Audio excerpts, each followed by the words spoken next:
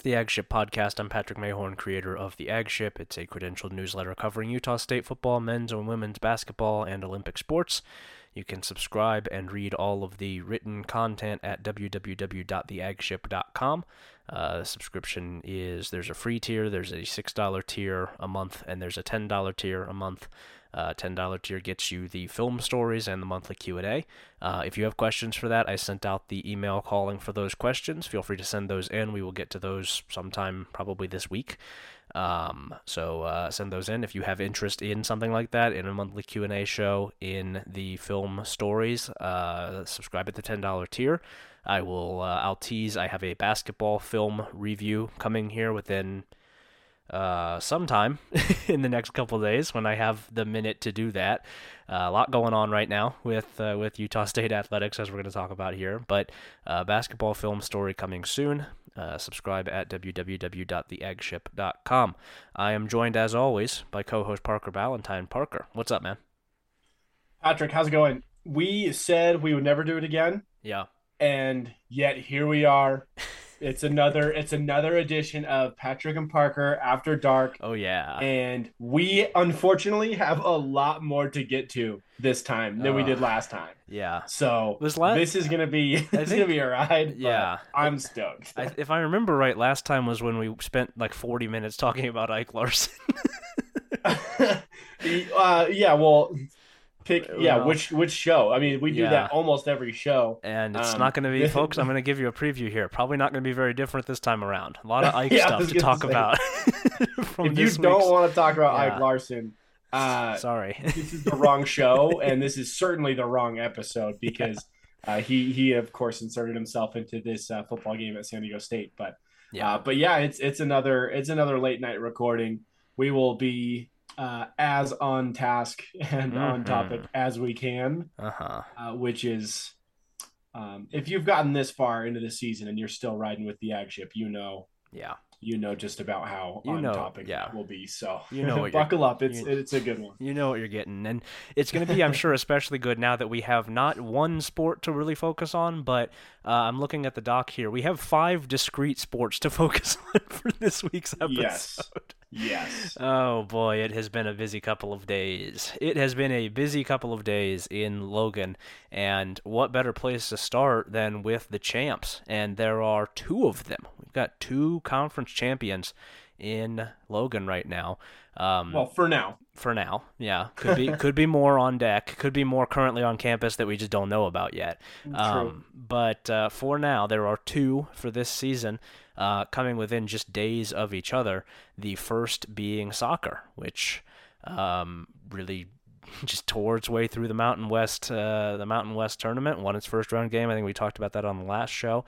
And then on Saturday afternoon, was in Laramie and took down Colorado State 1-0. Wins the Mountain West for the first time in program history, earns an NCAA tournament bid for the first time since 2012, and will play a very familiar foe in the first round of that NCAA tournament on Friday at 6 p.m. That would be BYU in Provo. Familiar not just for the the long-standing rivalry between the 2 programs, but because Utah State beat BYU earlier this season when BYU was the number 1 team in the country. Utah State welcomed them to Logan and then promptly sent them home without a win. And so it will be a rematch of that game in the NCAA tournament. I have seen I have seen people running the gamut of emotions with regards to this specific selection. That's a fair statement. Which I can understand. All sides of it, upset about having to get a rematch in the first round, wanting to see something new, wanting to play a different team. It does seem like, especially in the Olympic sports, when Utah State makes a tournament, an untenable number of those matchups in the first round come against Utah or BYU. Like a lot. It happens a lot. It has happened to, I think, the soccer team before. It's just it's a the NCAA does that usually for money saving measures for the sake of travel. I would imagine it's probably very annoying for the Utah State Olympic coaches that this happens so frequently, but it will be the case for soccer. They will get the chance to double up against BYU and claim if they could find a win. I believe it would be the first NCAA tournament win in program history. They've been setting all sorts of first time in program history records in the last couple weeks, and they'll have a chance to do it again. Soccer team is awesome. They're fantastic. They were fantastic in the tournament and the championship game. They found their way, as they have so often this season, and they get it done. They walk into the tournament and they leave with a title. Yeah, and they did that championship game in a very Utah State way. Yeah. We talked after that first game where it was just a 1-0 win with a just stout, very impressive defensive performance. That's what this was again. Utah State is very, very hard to score on. And I know, I think we've kind of talked about it like, yeah, sometimes you just feel like that's what happens in soccer, and it's always, it's a low scoring game, and that's true. Yeah. But this Utah State team is particularly hard to score on. They are very, very good. That was on full display throughout the entire season, and certainly in this tournament. And heading down to Provo, hopefully continues. I'm with you. I see both sides of kind of the emotional gambit there. I feel the frustration, but it's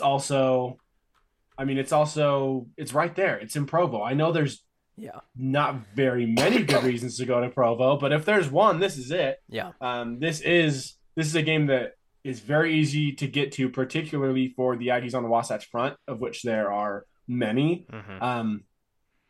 I'd love to see the correct color of blue really flood that stadium down there. But yeah, what are your thoughts on drawing that BYU in the first round? I know you mentioned it. It does happen all the time. I've been doing, I'm on the women's basketball beat this year, and the women's basketball team has played in the NIT twice. They've never played in the NCAA tournament.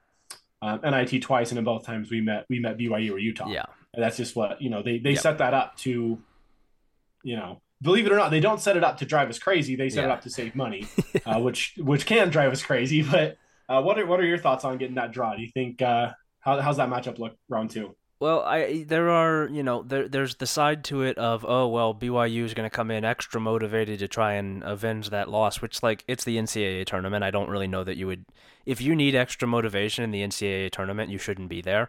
Right. Just in general, there's no alternative. You don't just, oh, well, we lost this one, but we'll get the next one. Like, there's not a next one. The motivation is that if you don't win, you are done. You don't get to play anymore. I think that's plenty. I don't know that you need to add anything. Yeah. That should be more than enough. And for many of these girls, it's like you don't play ever. It's not just it's not even a long off season. You're done. You're done. You're moving on to corporate life, know. So this is it. Yeah, you've got your degree. Your time is complete. You are not. There's not really. Right. There's a very small pro league, and that's your motivation. You're probably not going there, and so you have a chance to play with your team and maybe win a championship. BYU's a very high seed. Is it a 1 seed? I think it is. Yeah, it is. So favorable, obviously, for the Cougars. Yeah, and so that is, you can say that, and you could say, well, BYU will know what to expect. I don't know that that's fully true, because I do think Utah State has improved pretty significantly since winning that game, which is funny to say, given that BYU was the number one team in the country. Right. But they have. On the other side of that, and I think that this is where I fall with it more than the first side. If you are a pretty significant underdog in a first round matchup against a number 1 seed, and you have already beaten them once that season, you are not anywhere near as afraid of them as you would be with any other 1 seed on the planet that you could possibly draw. Right. You already beat them. They're not the big scary, they're so dominant nobody can touch them. Like, you did. You already touched them. So for reference, the other 1 seed in this tournament is Florida State. Yeah. Which is a very far distance away. It's in a power conference, and they are 16-0-1. Yeah. That's scary, and it's an unfamiliar scary. So for Yes. context, that's what's on the other side of the bracket. Yeah. Whereas BYU, you played them, you beat them. It's not even like, oh well, we saw Yeah, them the first time and we played them close and we know we can do that again. Like no, you beat them, you beat them straight up. You they're you beat them. BYU is 16-2-3. Yeah. You're one of those two. Yeah, So you did that. You you've did. done And that. so Yeah, I think that honestly, I think it probably does benefit Utah State more than it benefits BYU for purely for the sake of a lot of the times in tournament play, in NCAA tournament play and men's basketball, women's basketball would be the most, familiar examples for people, but this is true of pretty much all of them. A lot of the times when you are a team playing against a one seed in the first round, when you are not really considered a likely a likely team to make a big run, you will lose before you take the field. that's right. It is a mental thing. It is not just that you are that they are this big unbeatable team, which it is partially that. It is partially that those teams are really good, but it is also that you have that imagination of them. And you see this a lot in the basketball tournaments. You'll see a 16 seed show up and just not really. It is like they're trying to play a different sport that isn't basketball, and they don't do what they Yeah, do. They do just they're scared. They're not. They don't know what to expect, and they know that the team that they're playing is really good. And right. It's like when you see in the Olympics, yeah, after a Team USA game, they're asking for LeBron's autograph. yeah, You know, yeah. they put him on that pedestal, and Yeah, it's the same thing in college tournaments like this. Like yeah. you You've view already those lost. schools as Yeah. yeah, exactly. Yeah, if you are going to be doing that after the game, you have already lost because you've put them on a pedestal. Whereas Utah State really has no reason to do that with BYU because it already beat BYU. It's not they don't have to say, well, we can go and do this. We can say, well, we have done this. It's sort of Right. it's a very interesting dynamic. I'm fascinated to see how the game goes. That game is again Friday at 6 p.m. for those interested, which should be everybody. If you are a Utah State fan, you should watch the Aggies play. It was really cool in the Spectrum last night to see them recognized at halftime on the court and to see the full Yeah. arena standing ovation. I really liked that. In a game and at a night that was a very very loud night. Yeah, That was one of the louder moments, yeah, and that was very cool. They very much deserved that.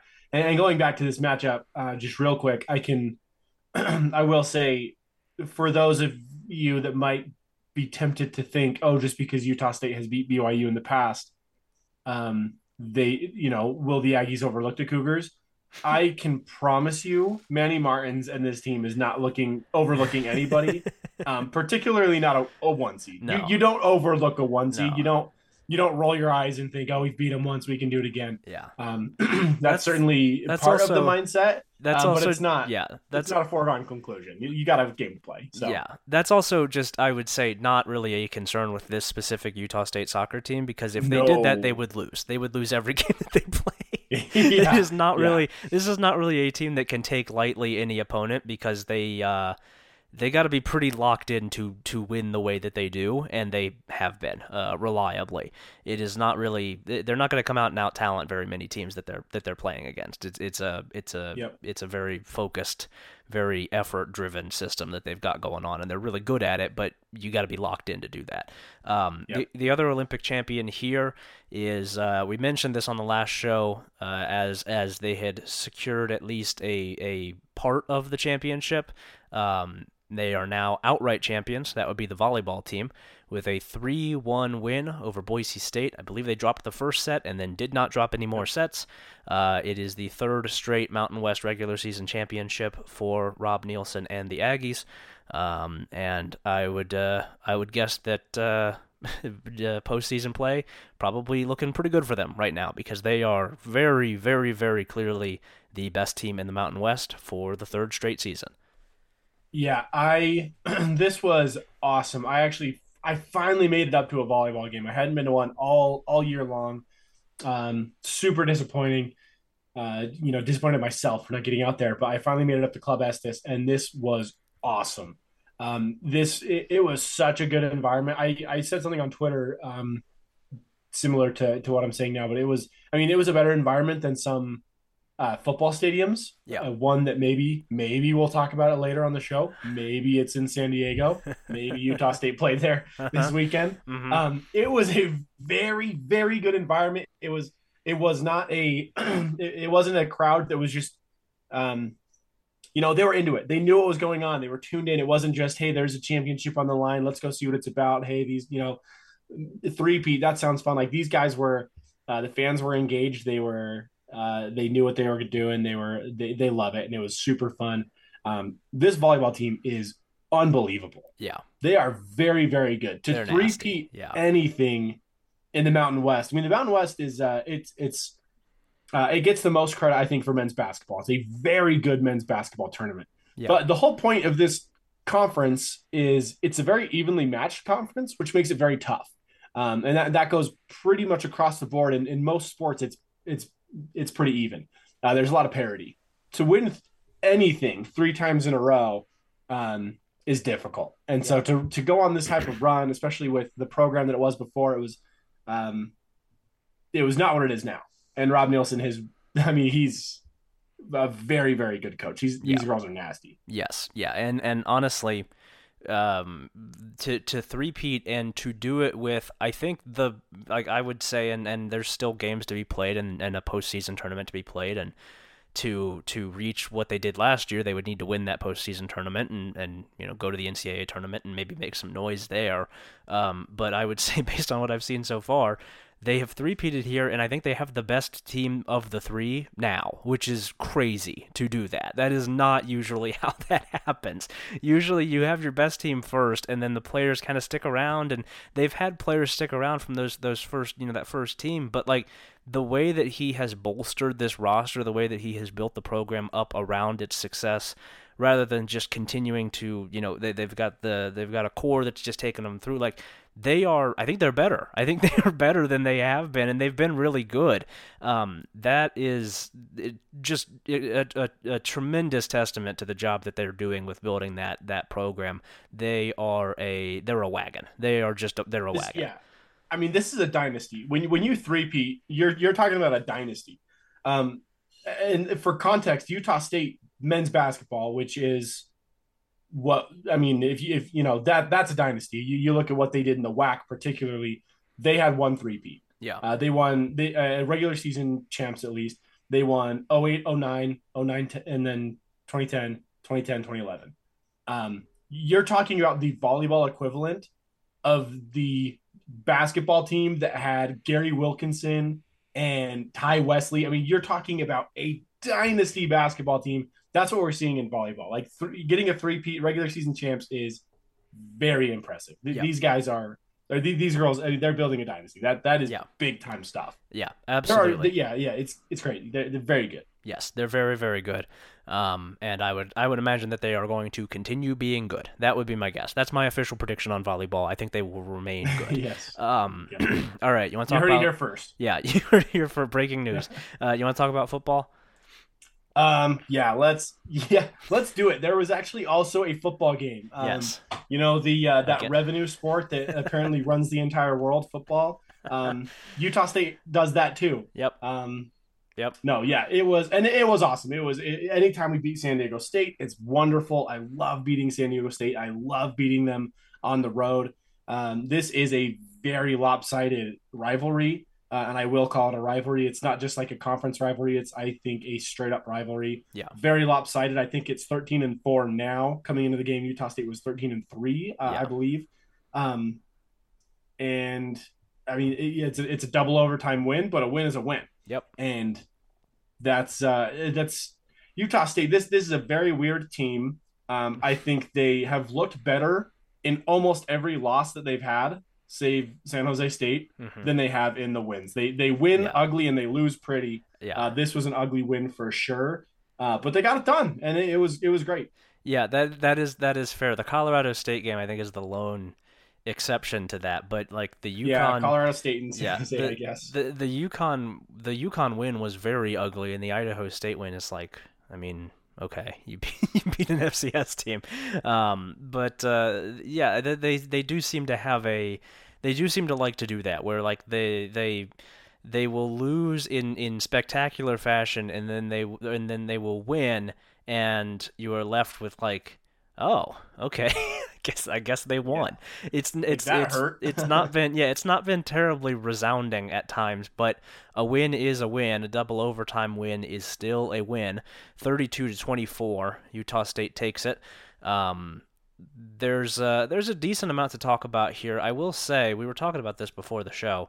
This was a game where there were large swaths of this game where very little was happening, and that is just Right. kind of the nature, I think, of these teams and where they're at right now. Utah State was able to get it going more in the second half. They got 2 touchdowns on the board. Could have had a field goal, missed a field goal. But just had a little bit more going in the second half. But like the drive charts, I think, painted out pretty well, where you have, scoring drives for Utah State: 14 plays, 68 yards, 9 plays, 73 yards, 7 plays, 92 yards, and then you have the overtime drives that are less significant but still ended in touchdowns, just a shorter field. And then pretty much every other drive for Utah State was not really going anywhere. It's 5 yards, 19, 30, -1, 10. Like it was a lot of that. It was a lot of 3 and out. It was a lot of drives that just didn't really go anywhere. And for San Diego State, it was the same thing. They have a touchdown drive, 6 plays, 88 yards, 9 plays, 79, 9 plays, 49.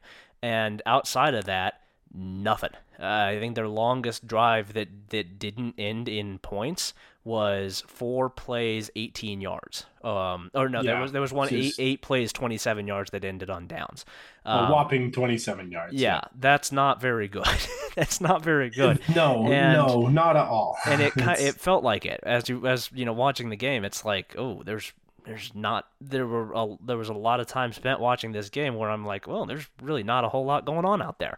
It was not the flashiest win in the world, but it's a win for Utah State, and that was what they needed. Yeah. They're now 4-5 on the season, and are, I think, back in the position that they need to be going into their last 3 games, where you can see a very clear path to bowl eligibility. They still have New Mexico. Yep. They still have Nevada on the schedule. Boise State as well, which just lost one of its best players to the transfer portal a month before the season ends, which is not usually a great indicator of how things are going. No.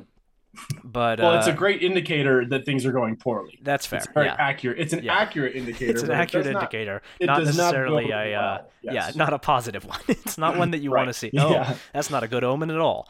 Bad omen. Bad omen. Yeah, and so Utah State gets the win, gets what it needed. Was not pretty, does not need to be for this team. It's just a matter of putting more wins on the board than it does losses. We're going to talk about the game. First thing I want to mention here, that as I'm sifting back through the box score, that I'm going to do a quick podcast fact check on this one, because I'm seeing this and it sticks out like a sore thumb. The attendance listed in the box score for this game is 23,096. Oh. No, it wasn't. Come on. No. Who are you trying to fool, Aztecs? What do you think? What do you think this is? Do you think that it's just like, I'm just looking at the box score like, yeah, that sounds about right, 23,000? No, there wasn't 23,000 people there. There's never been 23,000 people at a San Diego State football game. Are you kidding? Yeah, Snapdragon Stadium is a ghost town. If the most notable thing in your box score is the attendance, if that's what people are noticing, you have a bad football team and you have really poor attendance. Man. And that is obvious at this point. I think that's become like the running joke in the Mountain West.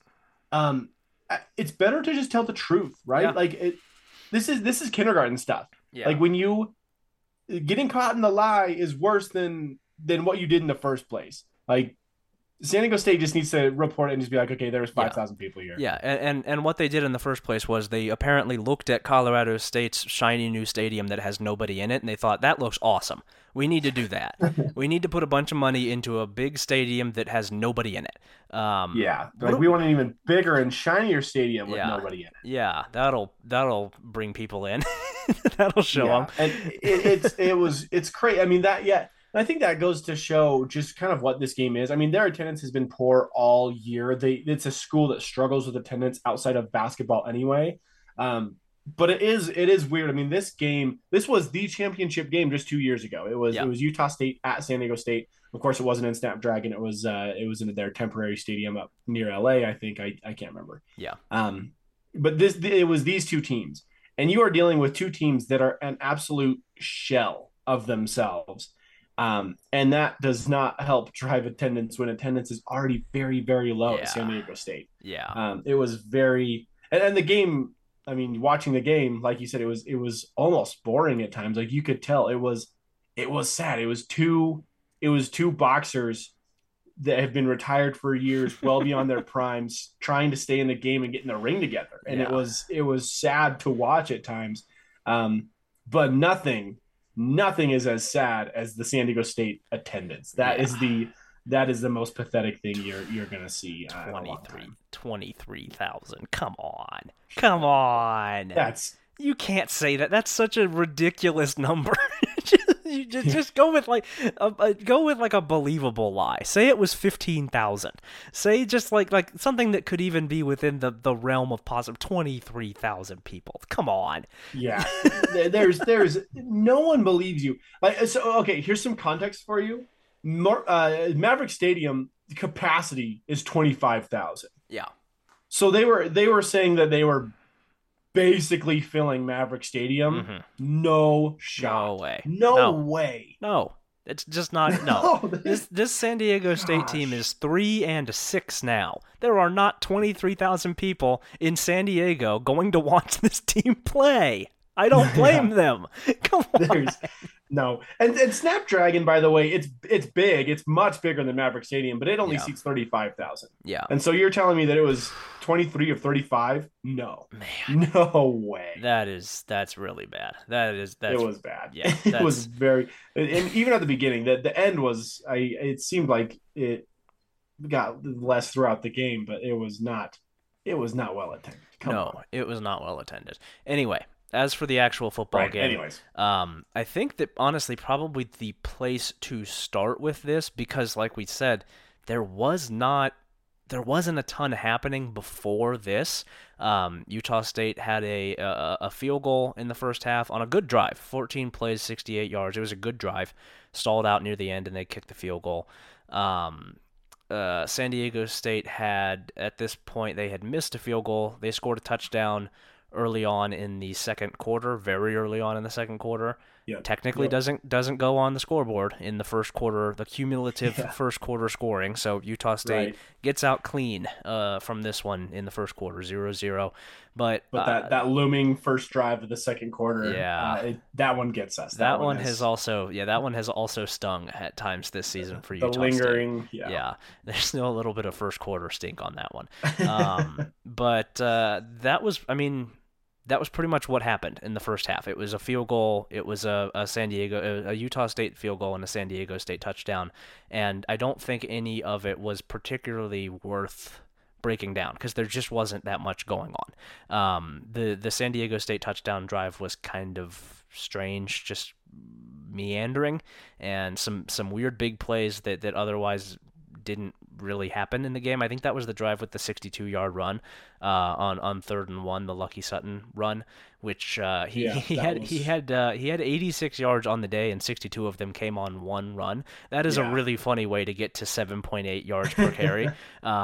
It works. I mean, you can't. I'm not going to fault the guy. Numbers don't lie. Yeah, that's 7.8 yards per carry. The math does not lie. Technically speaking, that is what he did. He got 62 of them on one play. It counts all the same. But I think the place probably to pick this up is with the ankle injury to starting quarterback for this game, McKay Hillstead, and then the return to the lineup, of course, of Cooper Lega, and his performance, which I thought was excellent. And it seems like I'm not the only one to think so, because he's the new starting quarterback. He is the new old starting quarterback, the old new starting quarterback, officially official, as announced this week on Monday by Blake Anderson. Cooper is back in the starting spot. McKay is still It sounds like dealing with some soreness in that ankle. I don't think that it would make I'm going to be honest, I don't think it would make a huge difference because Cooper has, I think he's kind of erased the doubt. I think that this was one of the best games, honestly, he has played as an Aggie. And the stats are not, huge. It was not really a game for huge stats. He was 11 of 15 passing, 167 yards, 2 touchdowns. He was sacked 3 times, but he just, other than the sacks, which I don't think are his fault, it's the line is still just not very good.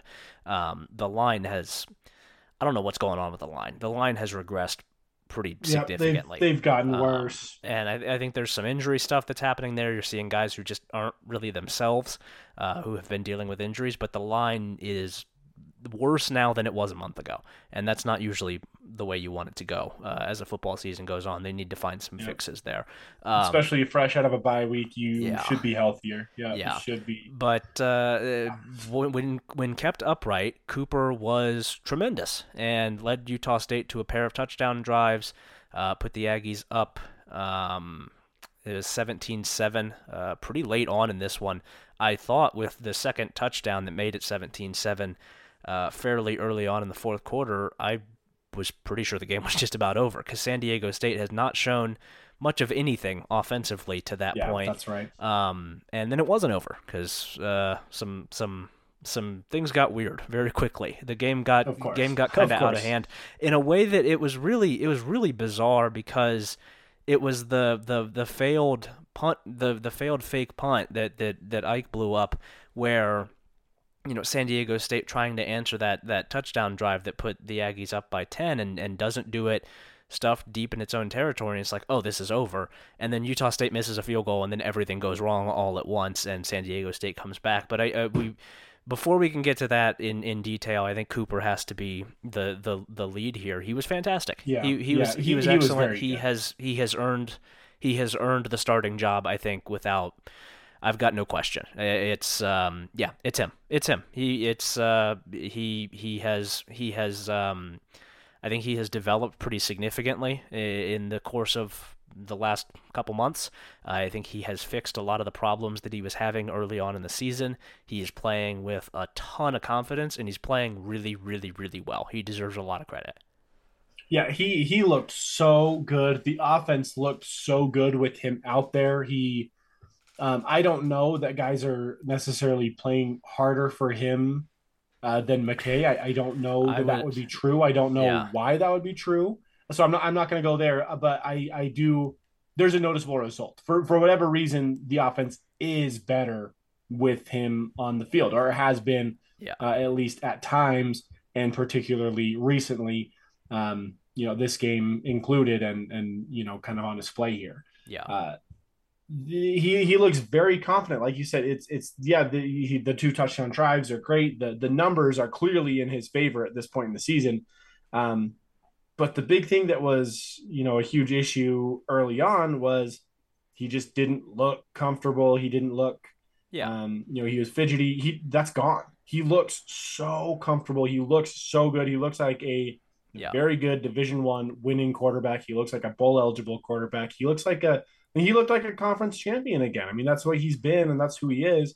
He looked great. No interceptions. That's the big thing with Cooper, is he always worry about putting the ball in harm's way. And he didn't really even there wasn't really even any chances to intercept him.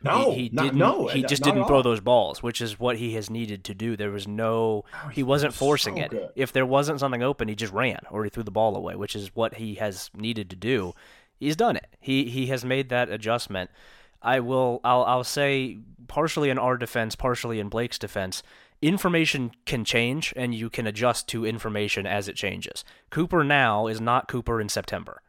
It's information changed. It is okay for a staff, for a coach to make a decision based on what they have seen, what they feel is the right decision, and then later for things to have changed, for a quarterback to have responded so well to that challenge, and to be playing this well, you can adjust. It's not, you're not be I don't think Right. I don't think Yeah. it's hypocritical. It's just being that's coaching football. Is sometimes guys get better very quickly. They find confidence, they improve, and the situation changes. I think the situation has just changed for Cooper and for Utah State. I don't think that it Right. was retroactively a bad decision. I think that honestly it was maybe necessary, and he has found a sense of confidence and a lot of confidence, I think, in part from playing as, a guy who's being doubted, right? He loves that. He loves to have the chip on his shoulder, and I think it's crucial for him as a quarterback to have that. I think he has to. I don't know. Yeah. I don't know that the right word would be that, like, I don't think Cooper's a front runner. I don't think he's that kind of guy. I think he has to have something that he is battling against to be at his best, and he He got doesn't that. want the And parade and the roses. Yeah. yeah, He wants you to doubt him. yeah, and he's delivered, and information changes, and I think Utah State was Yep. correct to make this adjustment. I think that the argument that they could have made it earlier is fair. I was not there yet. I am now. I'm ready to now say this, but I'm not going to retroactively say it. Cooper is the right starter now, and that's really the only thing I can rule on because I have new information. He's the right Yeah. starter now. I think they've made the right decision here. Yeah. So of course the moral of that story is don't bring don't let's not praise Cooper too much. Don't bring him his flowers. Um, Yeah. Cooper's the worst, man. That guy, I have never seen that guy beat Nevada in my life. I've never Yeah. seen him throw 5 touchdowns next week. Um, no, I'd like to see him try. yeah, go ahead and make me like you, Cooper. I'd like to. I dare Yeah. you to win. Yeah. No, but this guy, he has been very good, and I will say I'm with you. I'm not going to go back and rewrite what I've been saying. And I will say I don't think I've ever been too particularly hard on Cooper. I've liked him all along. Yeah.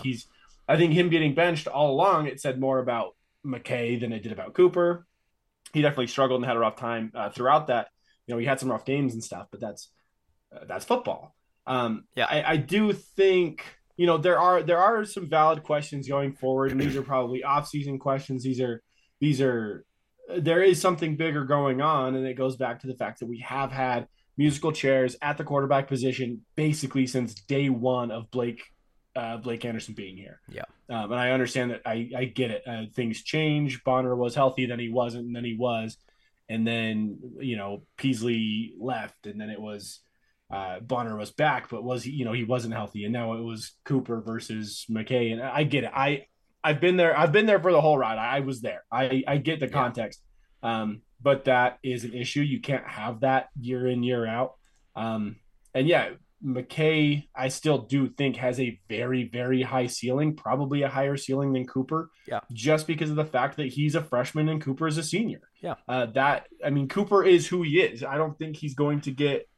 Even right now, as he's improved a lot since a couple weeks ago when he was getting benched, he's not playing any better now than I think the best Cooper we've ever seen. He's just returning back to what we all knew he could do. Yeah. So that's the ceiling. We're at the ceiling with Cooper. The ceiling with McKay is unknown yet, and I think that's some of the appeal with McKay. Yeah. But that was the decision initially. That was a decision, yeah.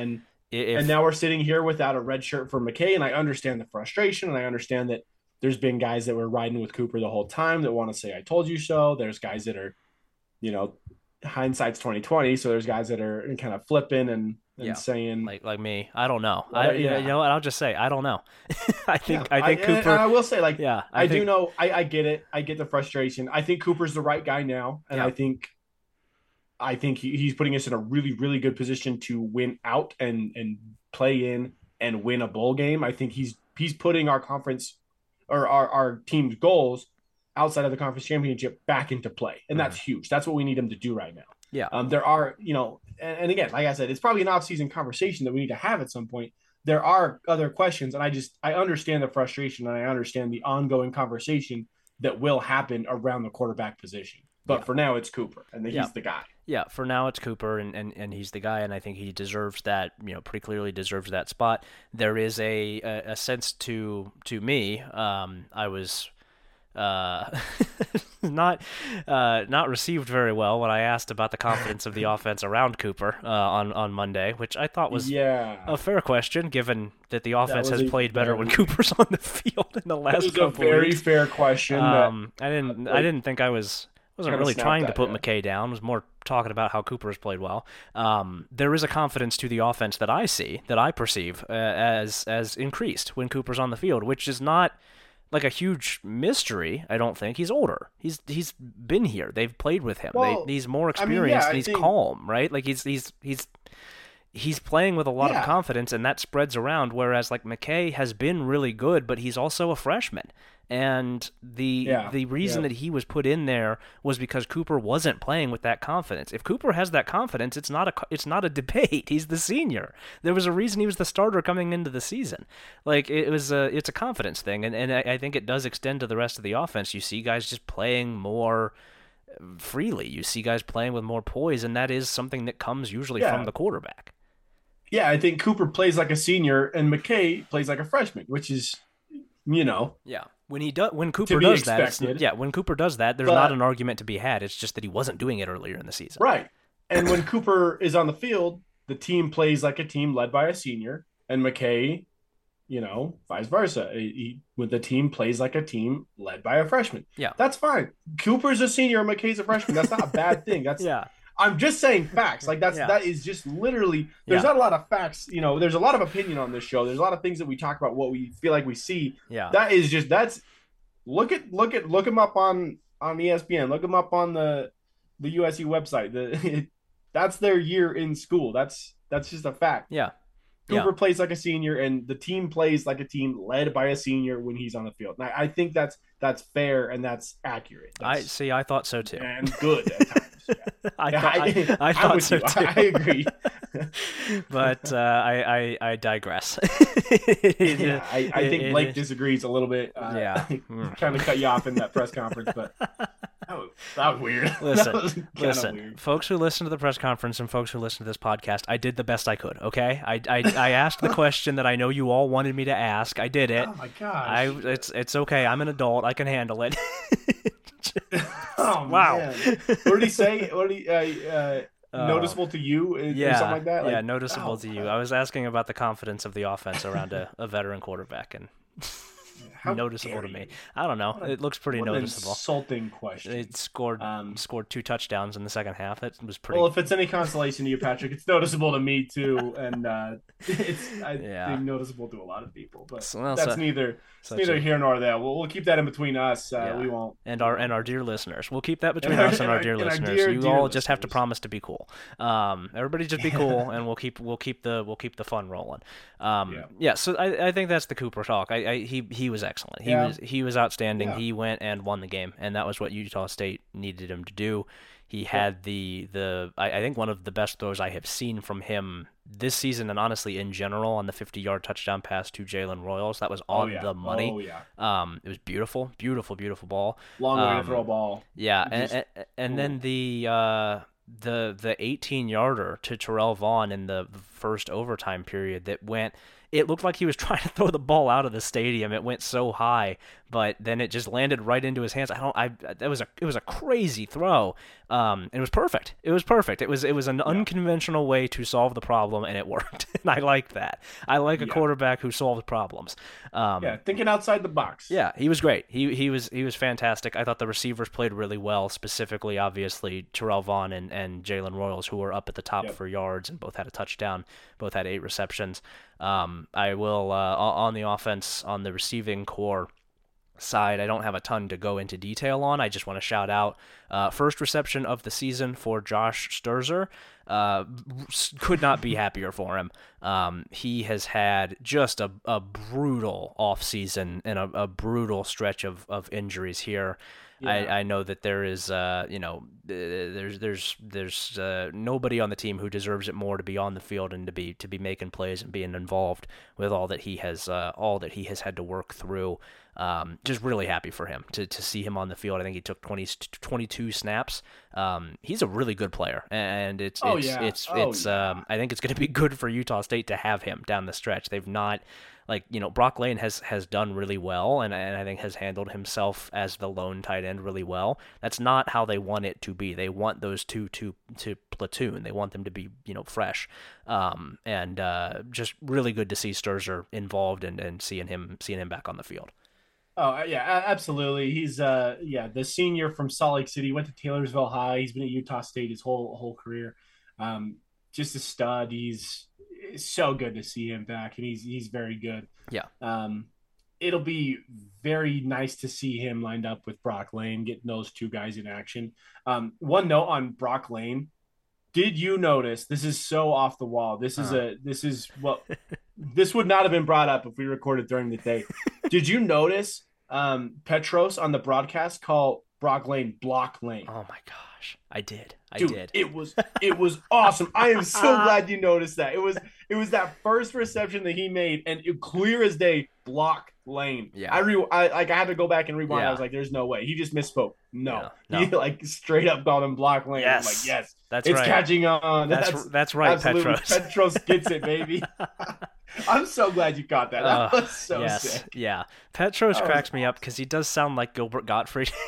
He gets on the mic and he does sound like Gilbert Gottfried, and I like to have that dynamic on a broadcast. But he's so good. I really like Petros calling the game. He's good. He knows what he's doing. Yeah, but he does a good job. Yeah, that was, and we don't just say that because he was using the nickname that we like from Brock Lane. Anyway, elsewhere on the offense, moving right along. Yeah, elsewhere on the offense, I don't have a ton else to add. I thought the rushing game was pretty good. The yards per carry stuff is not great because they had a bunch of they gave up a bunch of tackles for loss. They had the 5 sacks that they allowed as well. But if you factor that out, which you can't do. Football involves the bad plays as well, but they gained 208 yards on 44 rushes. Devon Booth was 13 carries, 77 yards, and a touchdown. He had the 19-yarder near the end of the game in the fourth quarter. I guess not. It was early on in the fourth quarter. But Robert Briggs, great to see him getting more involved. I thought this was the best game he's played this season. 9 carries, 59 yards, and a touchdown. He had the 20-yarder in overtime, ultimately the game winner. And then Rasul Faison, kind of a quiet night for him, but 10 carries, 30 yards. I thought he was pretty good as well. I like the relatively even split of carries for those three. I thought all three handled themselves pretty well in this game. Yeah, I'd agree. Kind of a quiet night for Faison. Same could be said of Micah Davis, who only had 2 receptions and 15 yards. He's been, I think Micah Davis is just kind of, he's a symptom. It's just a symptom of being on the same team as Trevon and Jalen Royals. He's very good, but he will get his time later. But kind of a quiet night from him, and certainly from Faison. But I mean, if 10 carries and 30 yards is your quiet night, you're doing something really good. And you're on a good team that can run the ball well. Yeah. Booth and Briggs as well. I think, as you said, Briggs probably his best night of the year so far, averaging just over 6.5 yards a carry. Very good stuff. I mean, that is what you want from a running back. You want him to be able to get to first down territory. Yep. If you're giving the ball to Robert Briggs and he's getting you 6 yards, that makes your job so easy as a coordinator and as a quarterback, because you're picking up yards. That is good stuff. Yeah. And then of course a touchdown. Booth had one as well. Great night on the ground. It was. Yeah, I don't have too much to add on the offense as well. It was just it was good. Good to see some of those guys get involved. It was fun. Yeah, defensively, I think save for a couple of the big plays, the Lucky Sutton run being the biggest one, but in the fourth quarter there were a couple. There was a 19-yard completion, there was a 24-yard completion, there was a 25-yard run on the drive that set up the field goal, which was real dicey there for a minute. It kind of looked like San Diego State was going to drive down and win the game, and Utah State managed just to hold them to a field goal, send it to overtime. But I think largely outside of the big plays, which again, you can't take away the big plays, but they're just a couple bad plays, and then I think mostly a lot of pretty good ones. I thought the defense in general was pretty good here. It was not the usual way that they're good. They did not There was not a ton of havoc. I don't think there were any turnovers in the game. No, there was the one intercept. Well, yeah, there was a pretty Well, big yeah, one. There well, was a yeah, pretty big one at the end of the game. But there's a big one. through Yep. the run of the game, there was not a ton of havoc. It was not really, chaos defense. They were more just, and Blake said this after the game. It was not really flashy plays. It was just being in the right spot and making a play, which is sometimes what you need to do as a defense. I was saying a couple of days ago, like Devin Dye had the quietest 9 tackles you will ever see, and that for a redshirt sophomore safety who's starting at the FBS level for the first time in his career, that's fantastic. That you can have 9 tackles and I don't really notice you, right? He was just Yeah, there yeah, making very good. plays in the right spot, and that's great. I thought the defense in general was pretty good. I thought Dye played pretty well. Ike obviously he's got his own little category here on our recap Yep, run. yep. MJ Tafisi prolific as always as a tackler. One guy who specifically stood out to me as playing another guy who I think played his best game as an Aggie pretty clearly. Logan Peely, 8 tackles, 2 tackles for loss, 1 sack. We talked about him in a fairly negative light after the San Jose State game, in which he didn't play well, and I think he maybe wasn't quite ready for that bulk of snaps. The bye week did him good. They are making progress with him because he was so much better in this game. He was so much better, so much more on task, in the right place, Yeah, making plays. I thought he played infinitely better in this game. He looked like a different guy. yeah. I would go. Yeah, okay, that is very true. He was very very good.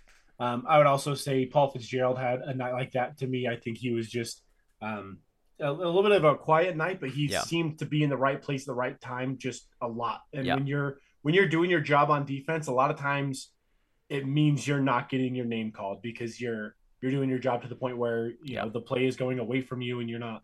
But I thought Paul Fitzgerald did a great job, I and I then would say I, Holly. I would say Oh, go Halle. ahead. I would say Halle as Yep, well. Halle was like Holly that too. Yeah, Matuapuaka had a very very good night. He had one play where he almost got a sack but forced an incomplete pass that I think was actually the play didn't end up counting because I think it was called back for a penalty. But like a very yeah. very good night for him. He was finding his way in the backfield.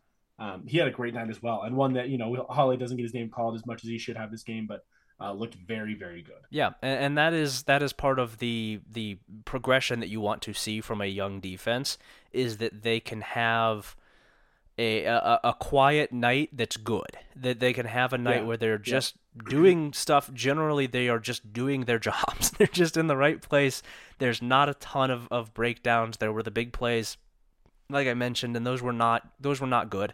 But if you can limit those, if you can mostly play well and mostly do your job, you are going to mostly produce good results, and mostly good results would be a vast improvement because the big bursts of yeah, awesome followed by a bunch of bad is not going to yield the same positive results as just generally being good.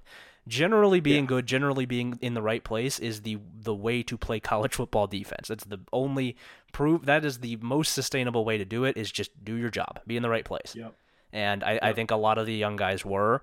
Cindy Tuiaki as well. Only 1 tackle was a tackle for loss. I thought was in the right place. I thought he did his job well. Avante Dickerson had a fairly quiet night.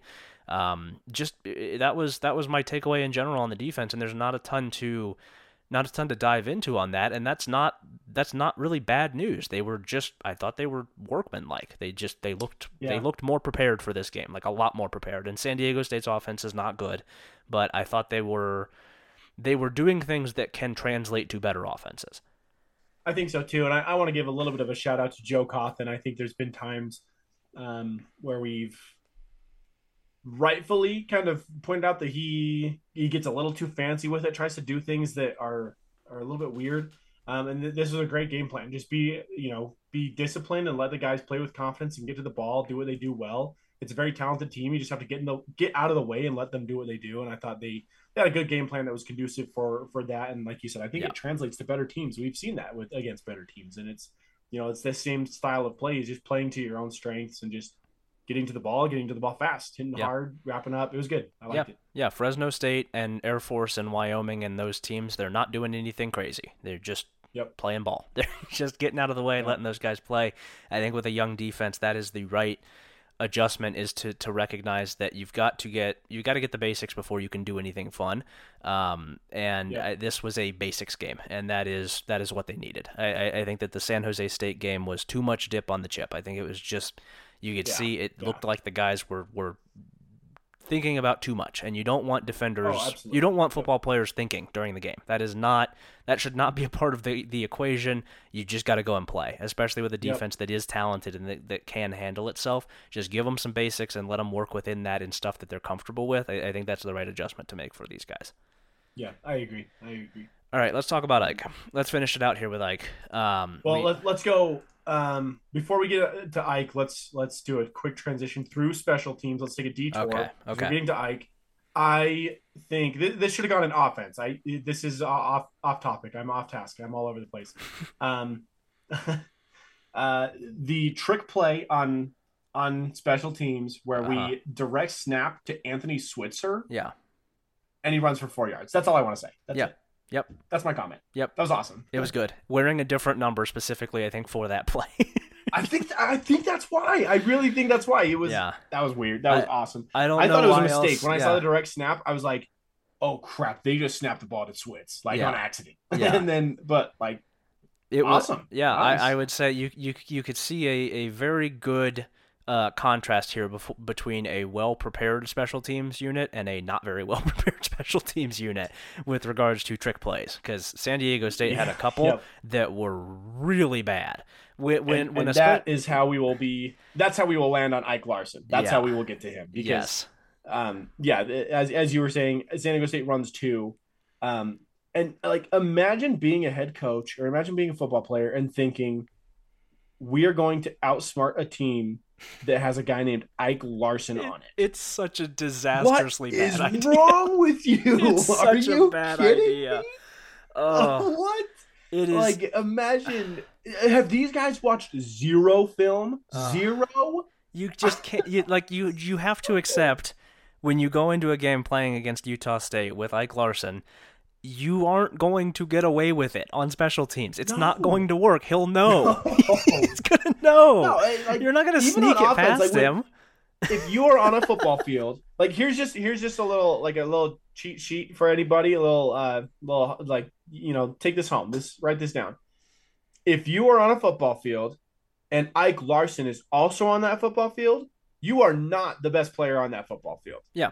You are not going to pull. You are not going to trick this guy. Yeah, you're not going to pull one over on him. This guy is everywhere. Yeah. And you think you're going to get by him on a trick play? No way. Especially a special teams trick play. Oh my god. Yeah, I mean, it's an insult. So they try to fake punt, and Ike Larson just gets there so fast.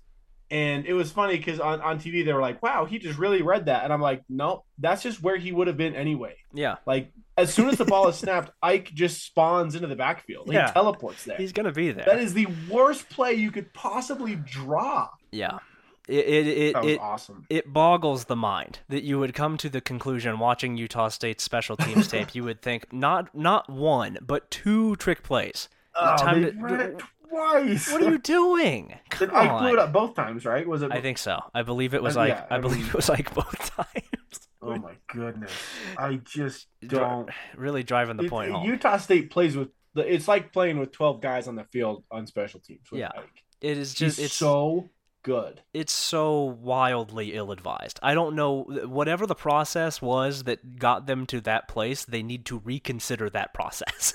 It was not. It's like the I don't know the exact quote, but the line at the end of No Country for Old Men, where he's talking about if the rules you followed brought you here, what does it say about the rules? If the rules that you follow as San Diego State on special teams brought you to 2 separate trick plays that were blown up by Ike Larson, you should reconsider your rules. You should give some more thought to that, because that is not good. That is not a good idea.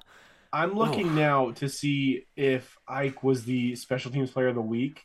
He was not. So he was a defensive player of the week, that's fine. That's fair and accurate. Yeah. And you're not going to make him both probably, so that's fair. Yeah. Malik Sherrod. Is that how you say He it from yeah Fresno State, the he junior running back? I think he might have had a kick return if memory serves. Yeah, I think yeah, he had 95-yard kickoff. yeah, Yeah, so that's okay, fair. that's fair. Give it to him. Right, right at the end of the half too. We're gonna talk about that I'll game in a take little bit, but I'll, right I'll at take the end of the defensive player of the half. week for Ike. Yeah, He's probably so fair. good. He's so good. He's so good, and so he does that. He blows up those plays, and then of course, always the showman. The flashiest play of the game, the biggest play of the game, is the final play of the game. 4th and 4. San Diego State sets up. Tries to go to. I think they had trips. Going off of memory here, they had trips to one side of the field. Tries to get a quick little outbreaking route. And hoping that they could take advantage of what was before the snap a fairly significant gap between Ike and the guy who was running the route. That is, again, that's not gonna work. It doesn't work like that's a fantasy. It doesn't work like that. It just doesn't work like that. You've got 2 years of tape on this guy. It doesn't work like that. When he sees the route, he's going to be on it. He did have in the previous overtime. He had a I think there was a busted coverage on the touchdown that was Ike took credit for it. And so they managed to get one on a downfield shot. I cannot imagine he was the only one involved with that coverage busting. But in man coverage, specifically, man coverage is where he is at his absolute best. And when you think you have a cushion in man coverage with Ike, you don't. You just don't. You don't. Especially when you're throwing to the far side of the field with Jalen Maiden at quarterback. And Jalen Maiden, I think, played really well here. He does not. Yeah. He's not going to beat Ike. He's not. The ball's not going to get there before Ike does. And that was exactly how it played out. The ball got there, and Ike was already there. And he knocked it into the air and caught it and continued running without breaking stride. He deflects the pass, bounces it up into the air, catches it, and then runs another 60 yards. And that's the end of the game. That is the end of the football game because you threw on Ike and man coverage on 4th and 4 with the game on the line, and that is you cannot possibly pick a worse time to throw at Ike. If the game is on the line, you need to go to the other side of the field. You cannot have him involved in any way because he's going to win the game. That's what he does. That's his thing. He wins the game. What are you doing? You're poking the bear here. Just foolish, very very silly decisions from San Diego State that cost them this game. Where you're just time to pick at the best guy on the field. What are you doing? Why? Yeah, come on. Ike Larson has a pick against Bryce Young. You think Jalen Maiden is above throwing a pick to this guy in man-to-man coverage? Especially throwing to the opposite side of the field, Ike Larson isn't a cornerback. He's a wide receiver at that point. Like he will come down with the ball. That is just. If you think you see something against Ike Larson, no, you don't. No, you don't. Like look the other way. Like don't throw to that side of the field. What are you doing? Oh man, it is. Yeah. Why? It poor again, preparation. Why do you think? Don't challenge this guy. You don't have to go against this guy. I mean, you can pick your matchups pretty well in football. Yeah, and don't go against this guy. Don't give him opportunities to be a part of the game because if you do, he does this. Yeah, he'll do it. He ends the game. If you let Ike call a game, he will. I can't believe that they called it dead as he's returning this. It should have been. I don't think he stepped out of bounds. They should have let him score because I think it was going to be a touchdown. I think it was going to be a touchdown had they not blown it dead. I know the game's over. It doesn't matter, but I think it matters to him. I think he would have really liked to return that for a touchdown based on how he was running. I think he would have he would have enjoyed that quite a bit to score a touchdown. I think he wanted 6. He was not content. And honestly, okay, here's the thing. The smart thing for him would have been to run it out of bounds. Yeah, or just fall down. The game's over. Just fall down. Yeah, I mean, he's not going to do that. He's not going to do that in a million years. You could throw that ball to him 100 times and he's gonna score. He's going for the touchdown every time. That is not a calculation. There's the thing that makes Ike so good is the thing that makes it so that he cannot possibly see that open of a field and not run into it. The mindset that makes him as good as he is the reason that he can't go down in that situation. And I think everybody in the building at Utah State understands that and understands that there's no point in telling him to go down because that's not going. That's not going to cross his mind. That's not a considerate. No. He is a gamer. He is when the game is on the line, he's going to make a play, and he's not going to stop making a play. He's going to just keep making the play until someone Yeah. stops him. He's not somebody who goes down. That's not a thing that's going to happen with Ike ever. It is there no circumstances would he do that. National championship, wins the game with an interception. He's still not going to go down. It's not part of his brain. He's not going to do it. No. Yeah. And yeah, this is a guy. By the way, he had 8 tackles and one tackle for loss, and we haven't even got to that point. Like this guy's so good. Like we spent all Yeah. this time like talking about one play that he made, and it's like it was like he's like this all game. Yeah. He's He so good. he's so good. I really, and I think that they are. I really hope that people are cherishing the seasons of Ike that they are getting to watch, because he is just a special player. Yep. He is such a special player. He is a rare talent. He's so much fun to watch. He's so easy to like. Just Yeah. Not a only a rare talent, but just a rare person. I mean, Yeah, like I said, I said on the show, like we could do, and maybe we will one day because we practically have. Like we could do a full show about Ike Larson and just tell stories just yeah, off the field. yeah. I mean, Of this guy. He is I'll tease. an amazing dude. Yeah, I'll tease this now because I was thinking about it earlier this week. Whenever Utah State's season ends, which I'm guessing now based on this win will be after a bowl game. I was thinking earlier this week, I know what I'm going to write in that cover story, and it's just going to be about Ike. It's just going to be Ike. Yeah. It's going to be the Ike show, because that is like it is. He is that level of player that when and we've talked about this on the show. Like I think that he's coming up on his last couple games here as an Aggie, because he's going to be a pro. He's going to be in the NFL. And when that kind of career, when that kind of player, when it ends, I think it deserves a certain level of reverence. And so I've got that plan. He's going to get his own story. He's going to get a whole story about just Ike, because he is a story. He's a story in himself. He is such a spectacular player.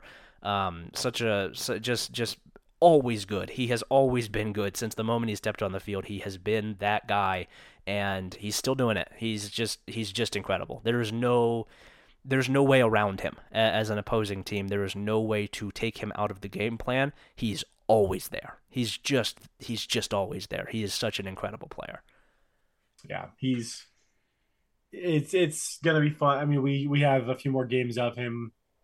Won't 2 more games at home, and it's gonna be fun to have him there. And he genuinely he loves it so much. Like he enjoys it a lot. He's just about as true an Aggie as you can ask for. And he's gonna be you can guarantee he's gonna be enjoying it just as much as we are. Yeah. Yep. All right. I think that's all I have on the football game. If you want to, you ready to move on? Let's do it. That's all. That's all I Yeah. got to. All right, let's talk basketball. Two basketball games to talk about here. Both teams, men's and women's, with season openers on Monday. Men's basketball team beats South Dakota Mines 101-48. The women's basketball team was pretty close to what is it, Cal State Northridge? Yeah, Cal State Northridge late into the game fought back from a pretty significant deficit, but eventually falls 79-64. Where do you want to go first here? Let's go women's, and then let's go men's. Okay. So let's talk about this women's team. They are, you know, I this is something I wrote about for the Action this last week. This is a team that has really low expectations, and I think Yeah. that gives Not this not team an opportunity necessarily. to. Yeah, I'll say not necessarily internally, externally. External Right. expectations for this team Yes. are Yes. not high Yes. for obvious Yes. reasons. Thank you. Yeah. Thank you for that clarification. Yeah, because they have not been good. It's been a long time since we've had a winning season with this team. Um, and I think for me, what that tells me is they have an opportunity to surprise a lot of people. This game was not the way you wanted to start that season. Falling to a team that arguably, I mean, it's a Big West team. That's a conference that we've graduated from. Yeah. Granted, we're moving conferences because of football primarily. Men's basketball, I think, moves the needle a tiny bit when you're talking conference realignment. This is a team you wanted to beat, a game you wanted to win. Um, but really, it really comes down to they just couldn't get that offense going. They were having a really hard time on offense. Yeah, That second quarter was brutal. That's when things really got out of hand. They dug themselves into a hole, getting outscored like 10-22 that second quarter. yeah. Just not a way to compete in the second half, setting yourself up behind the eight ball like that. And like you said, they fought back. That they had a great third quarter. They came back and made it a lot more competitive, but just too deep a hole to dig out of, and didn't have the offense to really get out of it. Yeah, they were in the third quarter pretty early on. They were behind by as much as 20, 48-28. Yep. And then really, like we said, kind of fought their way back. And you get some big points from Sky Miller. You get a really good game in general from Bridget Mullings, but she was involved especially in the third quarter. Yeah, I was very impressed with Mullings. They get some stuff going. Isabella Tenedo gets going a little bit, starts to hit some shots, and they bring it all the way back down to 10 at the end of the third quarter with a late jumper from Mullings, 56-46, and then just can't make up the rest of that ground in the fourth quarter, eventually falling. I think it's a game with pretty clear, things to point out that didn't go well. They didn't shoot the ball especially well, specifically It was specifically in bad. the first half. The first half shooting was not good. The second half shooting was a little bit better. Interestingly enough, they shot much better in the fourth quarter than they did in the third, which was when they made up that ground. They were only 38.9% shooting in the third quarter. It was more getting to the free throw line, getting more shots up. They had 18 shots in the third quarter. I think they grew into the game a little bit. There are a couple pretty glaring stats here. 0 for 14 from three is not going to cut it, Yeah, especially that's when that's you're bad. That's against not a good. team that shot 31 threes. And granted, Cal State Northridge only hit 9 of them, which is not very good. But 0 for 14 from three is not going to cut it. I would also imagine that's probably not going to happen a ton. I think that they have shooters on the team who can knock down some threes, and they just weren't really falling here. Yeah, 14 of 25 at the free throw line, also not good. Not gonna do it. They did win the rebounding battle, which I think is good. That's been a big focus for them. The other thing here that is not terribly positive: 10 assists to 23 turnovers. That contributes a lot to the offensive issues. There yeah, were a lot of turnovers here. it's a very bad ratio. Well, it's a lot of turnovers and it's not a lot of assists. I mean, Yeah, there are 10 assists is what you expect a good point guard to get, yeah, not a team. Um, that's a ratio that's got to change. 0 for 14. If you're shooting 0 for 14 from behind the arc, you are not going to win a lot of games, especially when you combine that with just over 50% from the free throw line. So a lot of really glaring issues, but there were good things about this team too. There were really good things to be excited about. The yeah. rebounding was great. The points in the paint was great. They had I think 44 points in the paint, I think. Yep, 44. Yeah, 44 to They 34. really dominated the post, winning that rebounding battle, like you said, scoring in the paint. They were the Matadors were more inclined to shoot the three, but they did hold them to 34 points in the paint themselves. So um, their post defense was okay. Yeah, So there's things that there's things that you can be excited about. And the 0 for 14 is not that's not going to happen again. You can't have that'll bounce back. And so I think you're in a good position to maybe you fix some of those shooting woes, get those those jitters out of the way, and yeah, you have something here. You yeah. change the shooting at the line, you change it, the 3-point shooting, and you have something going here. So I'm excited to see what they can do coming back home. Yeah. They have East Washington on Friday. Yeah, and yeah, I think that there is stuff here that you can say serves potentially as a foundation for things that can work in the future. Points in the paint, getting to the free throw line. They had 25 free throws. That's sustainable. You can do that. You can build something around a team that can get to the line, a team that can score in the paint.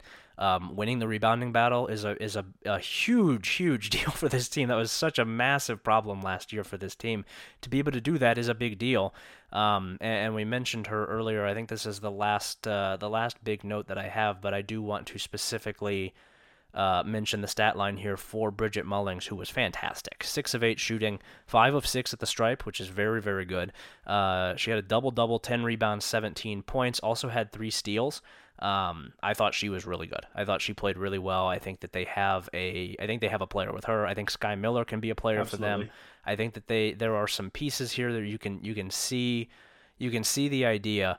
You can also see, things like Isabella Tenedo having 4 fouls in 11 minutes and Ivory Finley having 4 fouls in 28 minutes. Yeah, like you gotta, huge problem. The fouls are out of control for a couple of these players. You gotta tone them in, and this has been. Isabella last year, it kind of became a running thing that she would come in for 5 minutes and give you 5 fouls and then she would leave. That was the thing that was her job, was that she would come in and foul 5 times and then she would leave. I don't know that you need that player I don't know that that's a role you need to have. I think that she should be doing something else that isn't just coming in and fouling 4 times. Find a different job for sure. I do want to add one more note to the line, Bridget Mullings line. It's very notable to me that she had no turnovers. Yeah. On a team that gave up 23 turnovers, she did a great job protecting the ball. Only had 1 personal foul. Yeah. Again, 18 fouls on the team. So she did a great job of avoiding some of the follies that her teammates fell into a little bit. And then, of course, everything you mentioned was impressive as well. Yep. All right, let's talk about the men's game here. Men's team, as I said, wins 101-48. I am in the process of writing the cover story for this now. That will be out. I'll just say Wednesday morning because I don't know when that will be relative to when this is posted. Wednesday morning. But it's I don't really know where to start with this. It was good. It was good. It was a good performance from Utah State. Anytime you beat a team with that kind of margin is generally a pretty good performance. They led at one point by as many as 58 points. There were several up by 50 chants in the spectrum, which I had not. I don't know if I've heard that one before. That's a big number to be up by. That is a very big number, yeah. Yeah, and it was, I think the score is fair to the game. It was dominant. It was totally dominant. It was dominant on both ends. They shot almost 63% from the field, holding South Dakota Mines to 28.6%. I will obviously... bears couching this in saying that South Dakota Mines is not a particularly good D2 team. This is, I think the thing that, and I'm gonna write about this in the cover story. I think the thing that people are so excited about is that this is what a good team does to a bad team, and the potential of that. Right? You can extend that out when you have not seen this team play anybody that isn't a D2 opponent, and they're going to get a big one on Saturday against Bradley, and that's going to be a pretty significant step up in competition. But this was, to me, I think the biggest thing that I took away is that is what a good team does to a bad team. They ripped them apart. It was not an issue. They just tore right through them.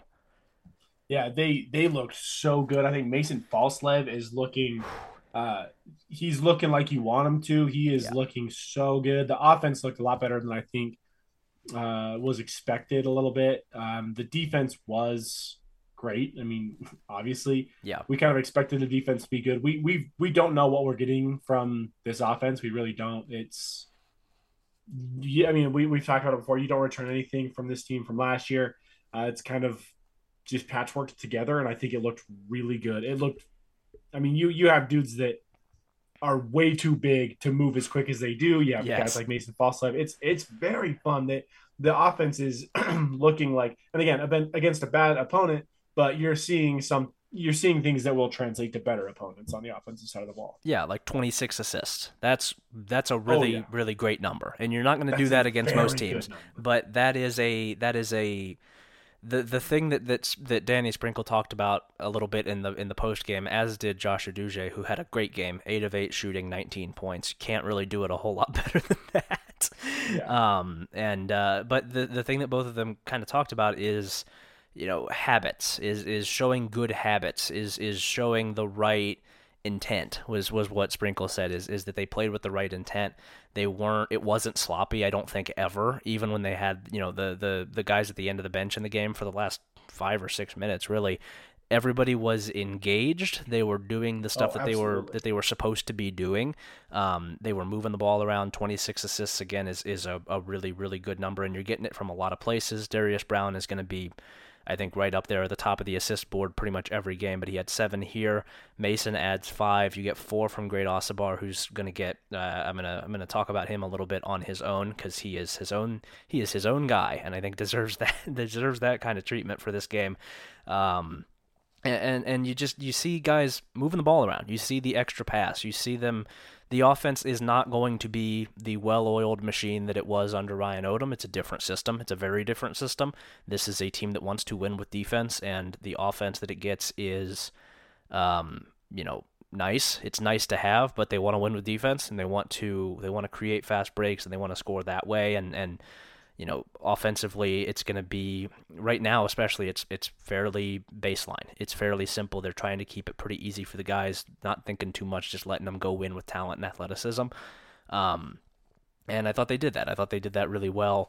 And I think that the thing that I saw offensively that I liked the most, and that I think can translate the best, is you see unique skill sets. You see athletes. You see guys who, it doesn't matter the level of competition, you see the way that they move, and oh well, yeah, that'll work. That's a very good Division I athlete. That's a guy who can play in the Mountain West. That's a guy who can be an upper level athlete in the Mountain West. Guys like Great Osabar. I thought Isaac Johnson is moving well for how big he is. I mean, he's 7 feet tall, running around, switching on to guards.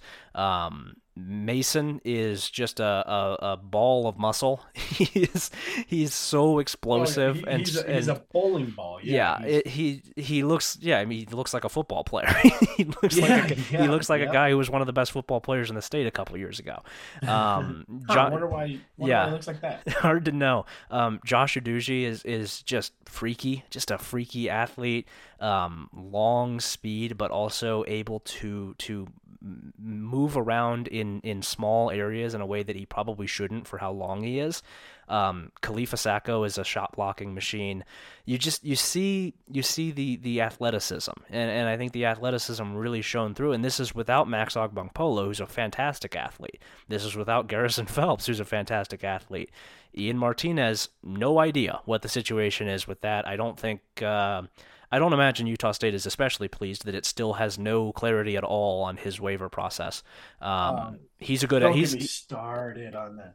He's a fantastic athlete. I'll tell you. I don't know if you're going to get to see him this year. He's a fantastic athlete. They have depth of athletes, and they have guys who have unique skill sets. They have unique sizes, and that will, when you're playing against better teams, that will still apply. You can still do that. You can still have those athletes. I think it will probably be a lot less pretty offensively against a team like Bradley that can, keep up a little bit more athletically. But Utah State has, I think, pretty clearly the athletes and the size to just bully some teams, and that's really what they want to do. They want to be the villain, right? They want to knock you off the ball, and they do that defensively, but offensively, that athleticism plays the same way. If you can't guard a guy to the rim, he's going to get to the rim. Yeah. I think the way you said it, Utah State's going to bully a lot of teams. Like that's just they looked like they were playing bully ball at times, and I know it was a team that is not that good, but they're still, this team is good. They're still college athletes. They are still college athletes. They're not. They're not kids. Is it Division II? What level is it? Just D2? Yeah, just D2. Was it so on their? Okay, so Twitter is not the most reliable source, but the South Dakota Mines Twitter account said that it was an exhibition game. Was that an exhibition for them and not for us? How does that work? I'm not entirely sure how that works. I think that it's maybe the way that I understand it is that it's kind of like how games against FBS opponents are considered for FCS opponents, where if you go and win, great. If you don't win, it doesn't really matter that much for you, right? Because you're still it's not going to be, if you're North Dakota State and you go and lose a competitive game to an FBS team, you're not going to get left out of the FCS playoffs because you have an extra loss. It's not really, it doesn't play in their season. I don't think. I don't know that a D1 loss really matters for them. I don't know that. I don't know exactly why they're calling it an exhibition. I don't know that it is I think that actually formally that, but so the thing that yeah matters for those teams is not these games. These games are to the get the money to take the flight home, basically. the tweet itself is hilarious. So exhibition is capitalized as if Mm. it's a proper noun, which it's not. Also, the photo they attached is definitely the coach just turning around and snapping a quick pic of his team. Hmm. Half his players are like asleep on the bus, Oh and man. then there's like one dude like vaguely looking past the camera. It's amazing. If you're listening to this, go look up the South Dakota Mines men's basketball Twitter and just look at that. Yeah. Look at that tweet. Yeah. It's hilarious. Also, the this is off topic as well, but Hard Rockers is the Oh greatest yeah. team name That's possibly ever. that's That is awesome. so awesome. Yeah. Very cool. When I saw that the first time, I did like a double take. I was like, Hard Rockers, really? Is That is that? so That's cool. awesome. But yeah, they have a fan in me. Like Yeah. the way you feel about Idaho State is how I will feel about these guys going forward. I want them to win every single game. These Yeah. guys are awesome. Yeah, that's such a cool team name. They had some they That's I so cool. Alejandro Rama as well. I thought was really really good for them. He hit some shots. He had some really crazy shots for them. Yeah, I mean, like you said, they're athletes. Like they were They're good. I yeah, mean, they were they're college basketball yeah players. they're They are they're they're athletes for sure. yeah, just not quite to the same level that Utah State's are, which I think is going to Yeah, be a I problem mean, for several teams that Utah State runs yeah, into this season. And I will invite you all now to just bask in that thought. Utah State, I'm telling you right now, this is not me overreacting to one game. I'm telling you this because I've watched a lot of basketball in my life. Utah State is going to out-athletic several teams in the Mountain West this season. Just straight yeah. up run them off That's the floor because they have better athletes. Utah State is. That's not something you can say a lot about the history of this program, and they've won a ton of games in spite of that. But the level of athlete on this team is very different from what I think people yes, have become accustomed to and in a lot of places very frustrated with. This is a different kind of team. The way yeah, that they are going to win games is very different, and the things that they can do on the floor are very different. It is just they have a caliber of guy, a caliber of athlete that is not usually seen in Logan. yeah. It's gonna be really really fun. They're gonna be a good team. I mean, this is a very very good team. Yeah. All right. My last And thing that's on not an overreaction. Yeah, yeah, that's I legit. think they're going to be good. My last thing, I did say I was going to do the great Osabar section. I do want to do the great Osabar section. I'm so fully and immediately in on Great Osabar. He wonderful player, wonderful performance. This is the first time he had not practiced in like 10 days because he had a tweaked ankle. I tweaked ankle. I referenced that on a couple shows ago. He was back for this game, had not played in the exhibition, so he's still shaking off some rust. Only played 18 minutes. They didn't really need to play anybody all that many minutes. Darius took 20.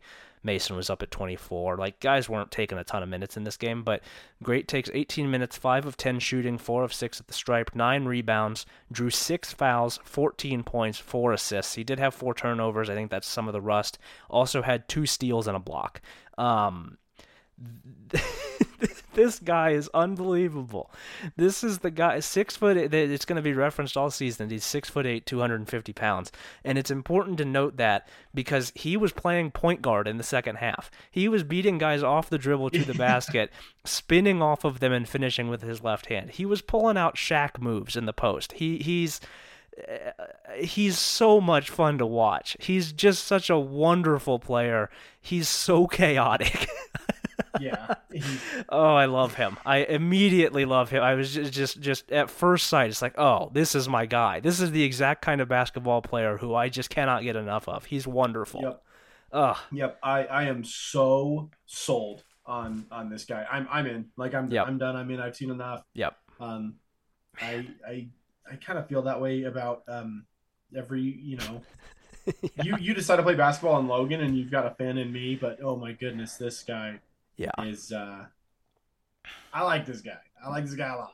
Yeah. Yep. I like the guy a lot. I liked the defense a lot. I liked what I saw from that defense. I really liked what I saw from Mason defensively. 4 steals. He's bought in. Oh yeah. Which is Oh big yeah. time. Because very different system. Probably took some doing to get those guys to fully buy in, and Yeah. they're there.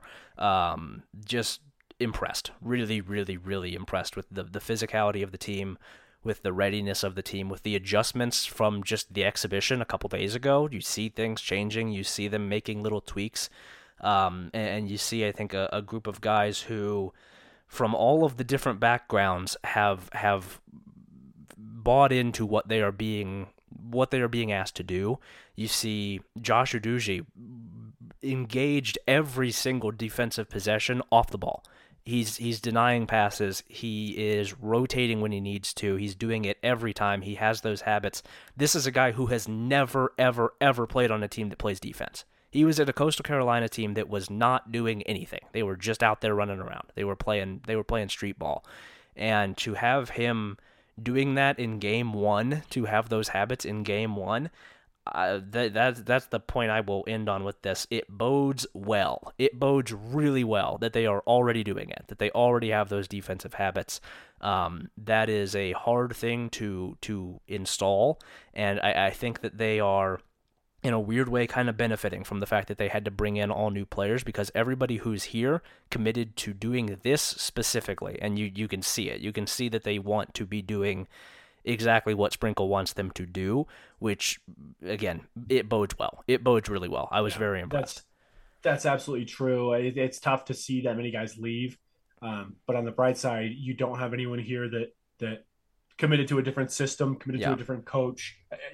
Kind of, right? I mean, Falslev was already here, but this, and Isaac, that is not a concern with Falslev. He is clearly bought in. These guys this is the team.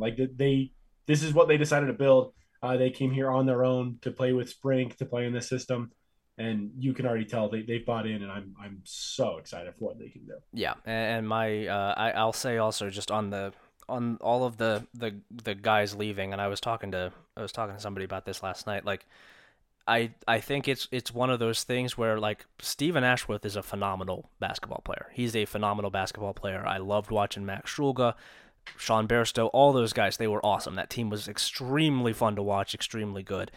The way that Sprinkle teams play, the way that watching this team, the way that they play, I would not at all. I'm not reporting this. I'm just saying based on vibes. This is just my feeling. I'm not surprised. Yeah, based on vibes. I'm not surprised at all if the conversation in the offseason when Sprinkle showed up was, "This is what I do. Are you interested in that?" And then a very fair response from guys like Stephen Ashworth of, "Not really, because that's not really my game." It's fine. Yeah. It's fine. It was, for Utah State fans, it was, I understand, very painful in the moment, and it's something that it sucked. It was a bad situation, and to see all those guys leave was a bad situation. Sure. Yeah. But the fit is just, it makes more sense with the guys that they have. It just does. Ashworth would not be very good in this. He wouldn't want to do this. He wouldn't want to play. Yeah. Do this. I don't blame him. It takes a specific kind of guy to want to play this way. And Stephen Ashworth is a skinny sharpshooter. It's just not. It just wouldn't make sense. It just wouldn't make sense. And I think that as the season goes on, the animosity towards the way that season ended and towards just all of the mass departures, I think it will fade as people realize, it's very different. It's very, it really could not be more different while you're still playing the same sport. I think it is a breakup in the moment that was very painful, and in the long run will be better for all involved parties. I think it is what it is. I agree. I agree. I'm very impressed with what I've seen from this team so far. It's one game, but very impressed. Yep. All right, let's talk about the Mountain West football here real quick. We're going to roll through. Fresno State 37, Boise State 30. Boise State, as I referenced earlier, loses number one receiver Eric McAllister to the transfer portal not long after the end of this football game. Boise State also, of course, loses the football game and is now pretty far behind in the Mountain West title race, which I think is just about sealed up here. I think there are really three teams left in that. That would be Fresno State and Air Force up at the top. Not in that order, probably Air Force ahead of Fresno State, given they haven't lost in the conference. And then UNLV needing some help. UNLV does play Air Force, but probably needing some help. I think it's pretty much down to those three. I think that watching this game, Boise State I will give them credit, has made some improvements. I also think that they kicked a field goal with 39 seconds left in a game that they were trailing by 10. think you're maybe just trying to make the final score look a little bit better there, Andy. I don't know Yeah, that that was a yeah. I don't know that that was a wholly necessary thing to We do. see right through that. Yeah. At that point, I guess you could try to get the onside kick, but they didn't do that. Um, Fresno State was better. Fresno State was better. They looked like the better team, and they went out and won the game. I don't have a ton else to say on it. They were better. I think Boise is not terribly far off from what I was thinking they were. I agree. This is just Fresno is one of the best teams in the conference. Boise State is not, Yep. and we're Boise's still on our schedule. We're going to talk a lot about them here in the next couple of weeks, but that's just all there is. They're in a tough spot right now, and Fresno is very much not in a tough spot. They are very good. Yep. Next one here. I don't know what to say about this one. Army Oh 23, Air Force goodness. 3. Well, I do actually know kind of what to say about this one. Air Force fumbled 5 times, lost 4 of them, and threw 2 interceptions. I think that's pretty much it. I think that is pretty much the ball game. You can't do that, especially when you are playing another service academy. You can't do that. 6 turnovers is Yeah. about 5 too many in this kind of game. I don't know what happened that made that happen. Just one of those days. It was really nasty. This was the most surprising thing that I saw all day. Yeah. This was three. Like I saw 3 points from Air Force. I mean, I'm used to that normally. This Yeah. year, I'm not. Like this year, they're scoring 33. It was very wild. Yeah. Yeah, they lose to a not very good Army team. I think what a 3-win Army team coming Yeah, into this game. 2 or 3. Not Yeah, good. and Yeah. and and, and the turnovers, they really, pretty much all of them could not have possibly come in worse times or on worse parts of the field. It was like exclusively when they were about to score or when they were deep in their own territory. It was just I think it was just a Murphy's Law game. I think it was just everything that Oh can go yeah. wrong going wrong for Air Force. Yeah. It was a disaster. It was And just one of those. yeah, luckily for the Falcons, or fortunately for the Falcons, it is a non-conference game, so they are still undefeated in conference. It doesn't bode well for the Commander in Chief Bowl or the trophy, and for getting to an year's six bowl, it probably puts that pretty. That's Yeah, a tough path now, getting being that highest ranked Group of Five team. yeah. So kind of a bummer for the Mountain West, but I mean they are still, I think, the best team in the conference, and will be in that championship game. Yep. Wyoming 24, Colorado State 15 is up next here. Just comprehensive from Wyoming. I think pretty much the same as it has been for these guys. Not terribly different from what they have been doing. They held Colorado State pretty much underwater and won comfortably. Not really in question here for them. Yeah, those rednecks from Wyoming, those Hicks. How dare Throwback, they? that's a Yeah. callback to last show. I'm Yeah. not calling them No. Hicks. I I we, would we never. we love the beautiful people of Wyoming, I, who are the I same as the I beautiful people love the from Fort Pokes. Collins. The same people. Yeah. They are the same. I couldn't pull them out of the police lineup. They look the same. Mhm. But yeah, Wyoming gets it done. I don't have much on this game. This is about how I thought this game would go. Wyoming's just the better team. Colorado State, their season is Yeah. starting to unravel a little bit. It's not going the way they want it to. But what are you Yeah. gonna do? I think they have a guy deficiency. I don't think they have enough guys. They have a couple guys. I think they need more guys. That is Yeah, yeah. that's my diagnosis for Colorado State. You need to get more guys. You need to get a They're a guy little. vitamin. They're low on guys. Yeah, you need more. UNLV 56, New Mexico 14, and Hawaii 27, Nevada 14 to close this out. Good for Hawaii. Good win for them. They had been having a really rough go of it, and they get a breakthrough here. Yep. UNLV, convincing. I would say not any Yeah. not any trouble here. Good win for them. Yeah. No trouble. New Mexico's bad. The win's not surprising. Scoring 56 is good. This UNLV team, yeah. Barry Odom really must want to get out of Vegas. He must not like the heat, the desert heat down there. Good win for UNLV. Hanging 56 is always great. I don't have much on those games. Yep. All right, we'll get out of here. We will talk to you all on the Nevada preview episode.